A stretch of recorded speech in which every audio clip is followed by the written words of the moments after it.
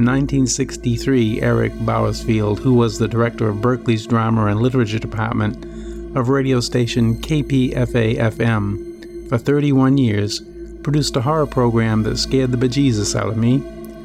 Bowersfield titled his series The Black Mass. What was really scary was him as an actor, his voice, using it as if he had gone mad, coming back from the dead, frothing at the mouth, talking like a woman, totally losing it. Much like the famed actor of film and a considerable amount of radio, the one and only Peter Lorre.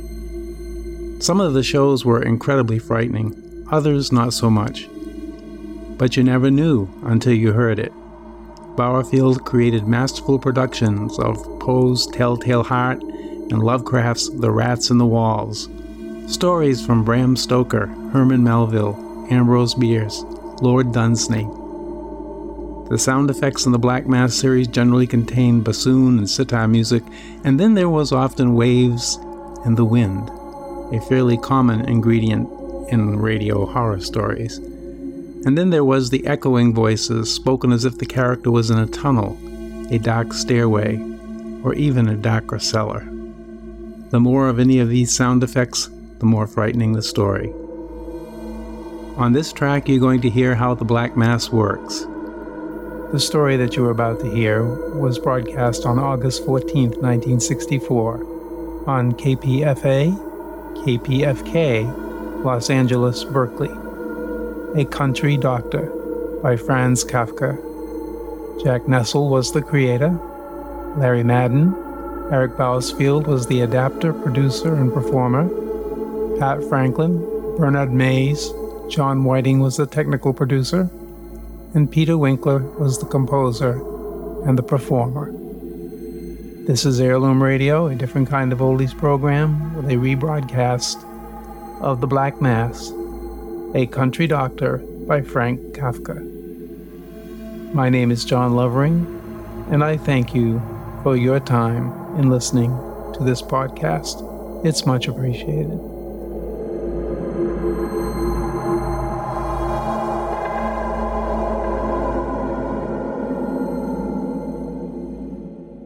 And now, do not expect quite to understand the story you are about to hear any more than you or your analysts quite understand your own nightmares. In answer to numerous requests for something by Franz Kafka, here is our adaptation of his story, A Country Doctor.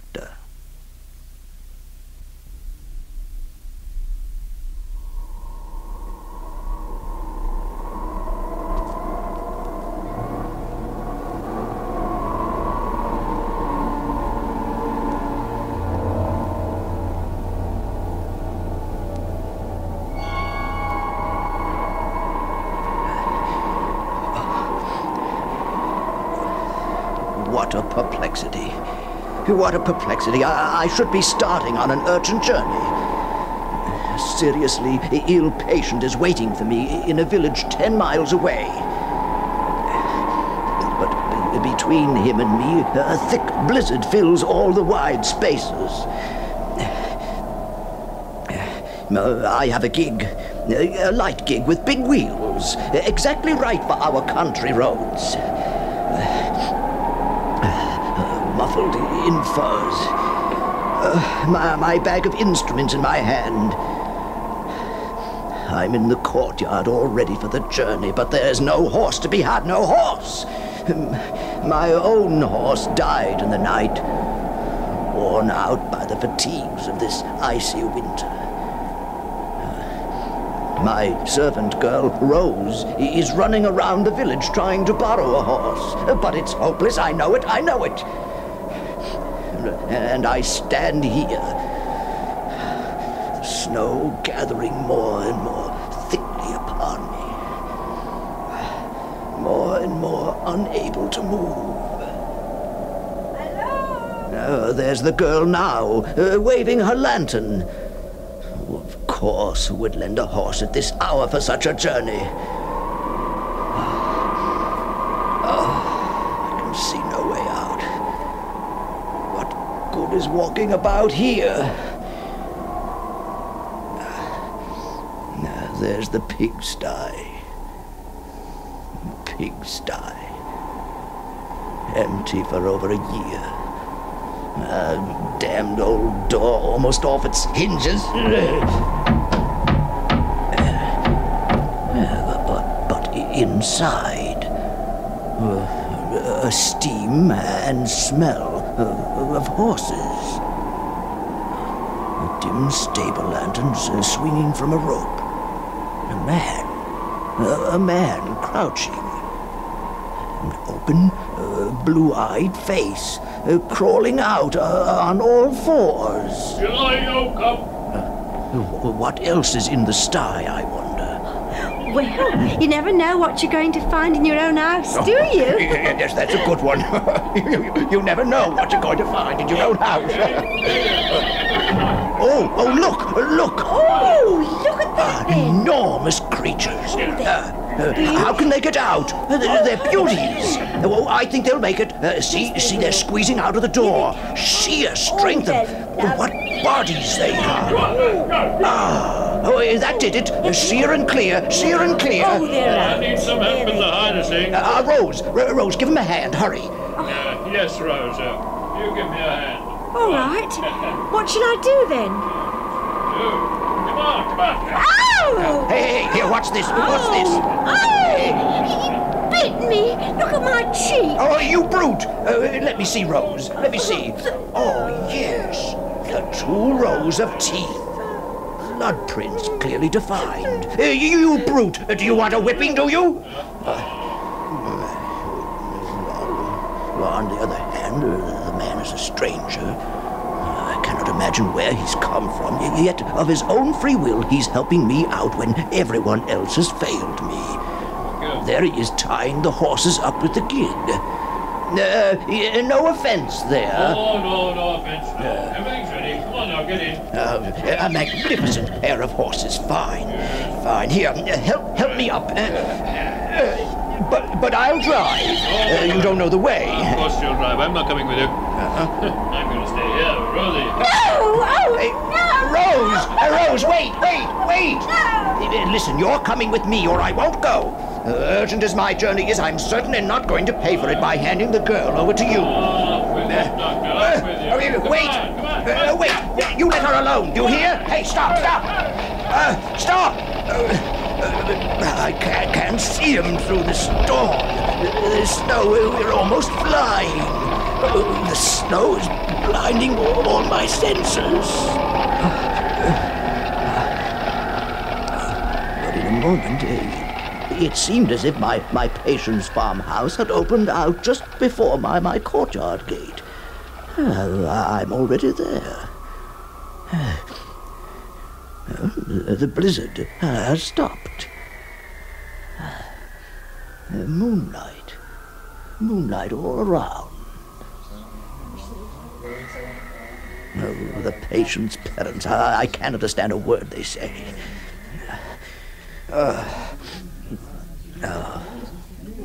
The sick room. Oh, the air is almost unbreathable. It's stifling. The stove is smoking. Why doesn't someone open a window? Stupid people. But there's my patient. A boy. A young fellow. No clothes on. Gaunt, vacant eyes. But without any fever. Not cold. Not warm. Doctor. He heaves himself up from the feather bedding and throws his arms around my neck. Doctor, let me die.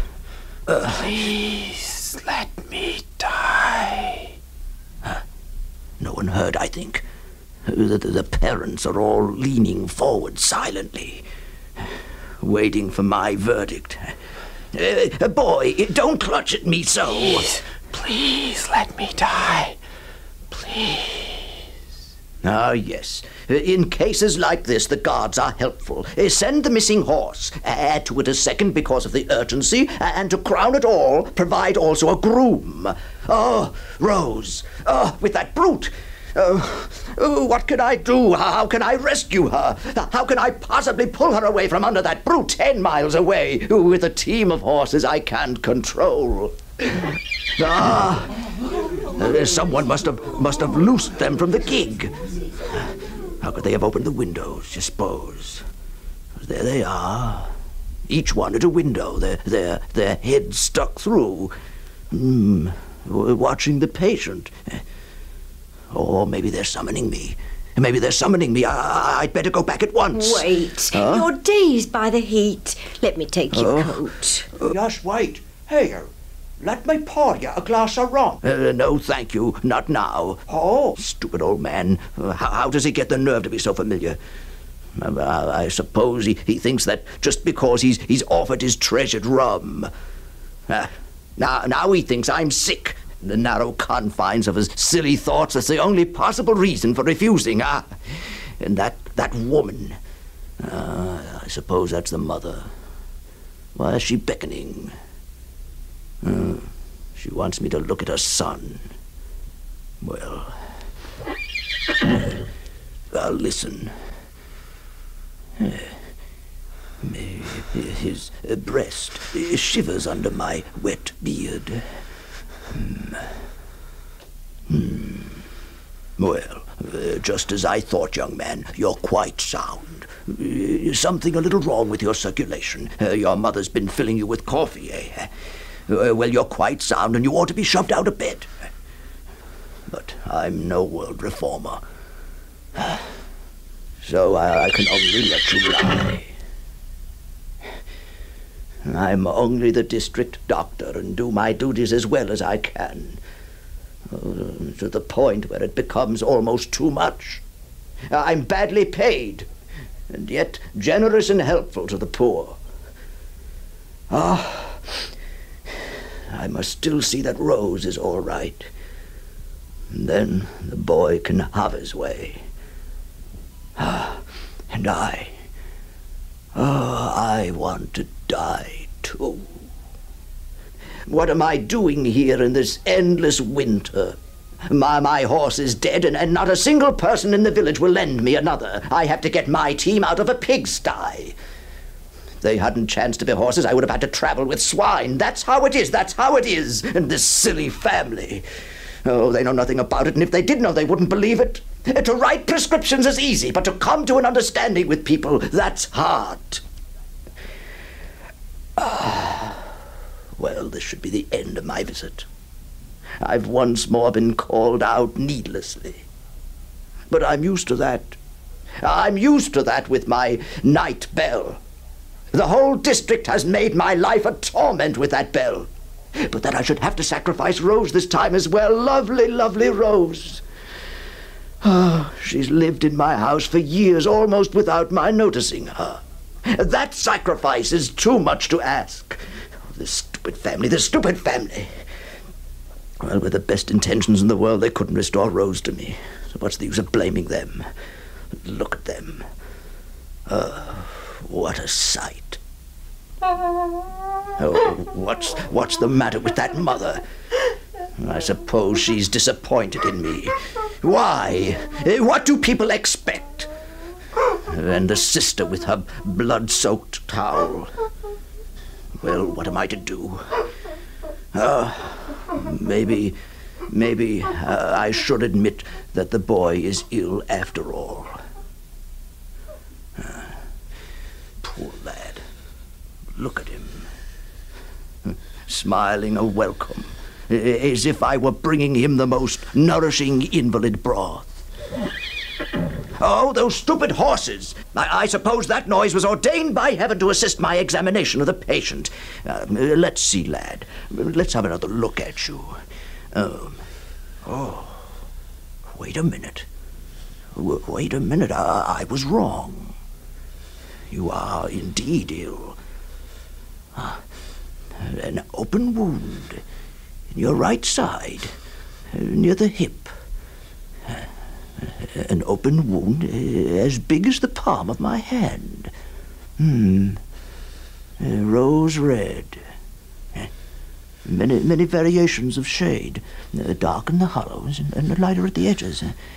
Softly granulated. Irregular clots of blood. Open as a mine to the daylight. But now that I look closer, a further complication. Oh, poor boy, poor boy. Oh, worms as thick and as long as my little finger. Rose red and blood spotted, wriggling from their fastness in the interior of the wound towards the light. Worms with little white heads and many little legs. Oh, poor boy, you are past helping. You are past helping. I have discovered your great wound. This blossom in your side has been destroying you. Poor boy. Poor boy. Your family, at least, is pleased. They see me busy here. Your sister tells your mother, and your mother tells your father. Your father is telling several guests who are coming in. Look at them, walking on tiptoe, trying to keep their balance by stretching out their arms. Fools, what a family, what a family. Doctor. Yes, boy. Doctor, will you save me? Oh, poor boy. You are blinded by the life within your wound. Doctor, will you save me? Oh, that is what people are like in my district, always expecting the impossible from the doctor. They have lost their ancient beliefs. The parson sits at home and unravels his vestments, one after another. But the doctor is supposed to be omnipotent with his merciful surgeon's hands. Well, as it pleases them. I have not thrust my services upon them. If they misuse me for sacred ends, I let that happen to me, too. What better do I want? Old country doctor that I am. Bereft even of my servant girl.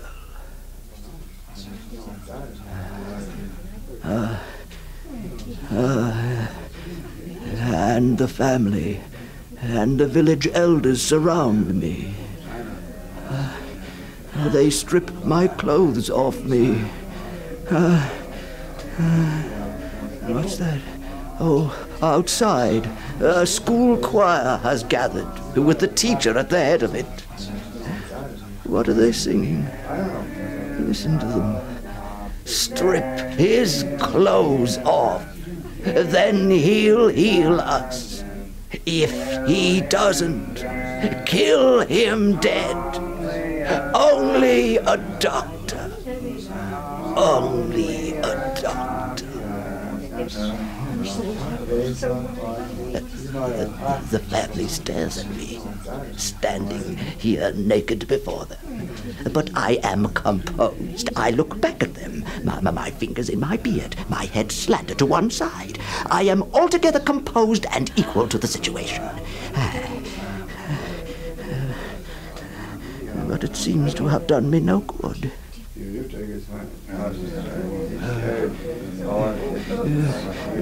They take me by the hands and feet and carry me to the bed. They lay me down in it, next to the wall, on the side of the wound, and leave the room. Oh, the bedding is warm around me. The horses' heads in the open window waver like shadows. You know, I have very little confidence in you. Why, you were only blown in here You didn't come on your own feet. Instead of helping me, you're cramping me on my deathbed. I'd really like to scratch your eyes out. You're right. It is a shame. And yet I am a doctor. I'm a doctor. What am I to do? Believe me, it is not easy for me either. Oh, come now. Am I supposed to be satisfied with this apology? I suppose I must be. There's nothing I can do about it. I always have to put up with things. A beautiful wound is all I have brought into the world. That was my sole endowment. My young fellow, your mistake is you have not a wide enough view. I have been in all the sick rooms far and wide, and let me tell you, your wound is not so bad, done in a tight corner with 2 strokes of an axe. Many a one prophesies sighed and can hardly hear the axe in the forest, far less that it is coming nearer to him. Is that really the truth? Or are you deluding me in my fever? Oh, it's the truth. It's really the truth. You can take my word of honor as an official doctor. All right. I'll take your word for it. I'll take your word for it. Oh, poor boy. Poor boy. But now it's time for me to think of escaping. Ah, the horses, the horses. My clothes, my fur coat, my bag. Oh, I'd better not waste time dressing now. Now, I'm only going from this bed to my own, so to speak, if the horses get me home as fast as they got me here. Into the gig with my stuff. Oops. Oh, my fur coat is only hooked on by the sleeve. Oh, well, good enough. Now, I'll get onto the horse. Now, gee up. Come on, gee up. Come on. Come on, gee up. Come on. Gee up. Come on. You're crawling along. Slowly, like old men. Through all this snowy waste. Oh, what are they singing? What are they singing? Oh, be joyful, all you patients. The doctor's laid in bed beside you. The doctor's laid in bed beside you. Never shall I reach home at this rate. My flourishing practice is done for. My successor is robbing me. But in vain, for he cannot take my place. In my house, that disgusting groom is carrying on with Rose, his victim. Oh, I don't want to think about it anymore.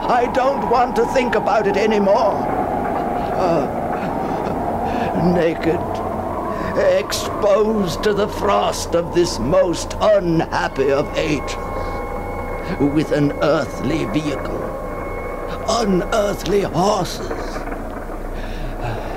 Old man that I am, I wander astray.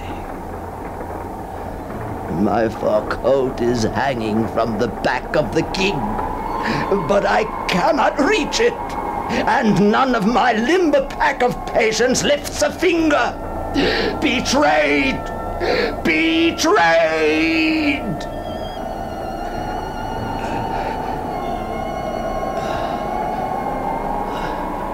A false alarm on the night bell, once answered. It cannot be made good. Not ever. It cannot be made good. Not ever.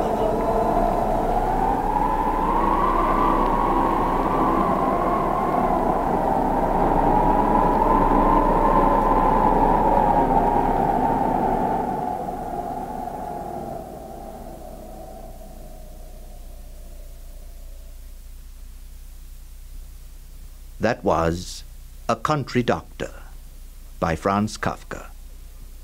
The part of the patient was played by Larry Maiden. Bernard Mays played the groom, and Pat Franklin was Rose.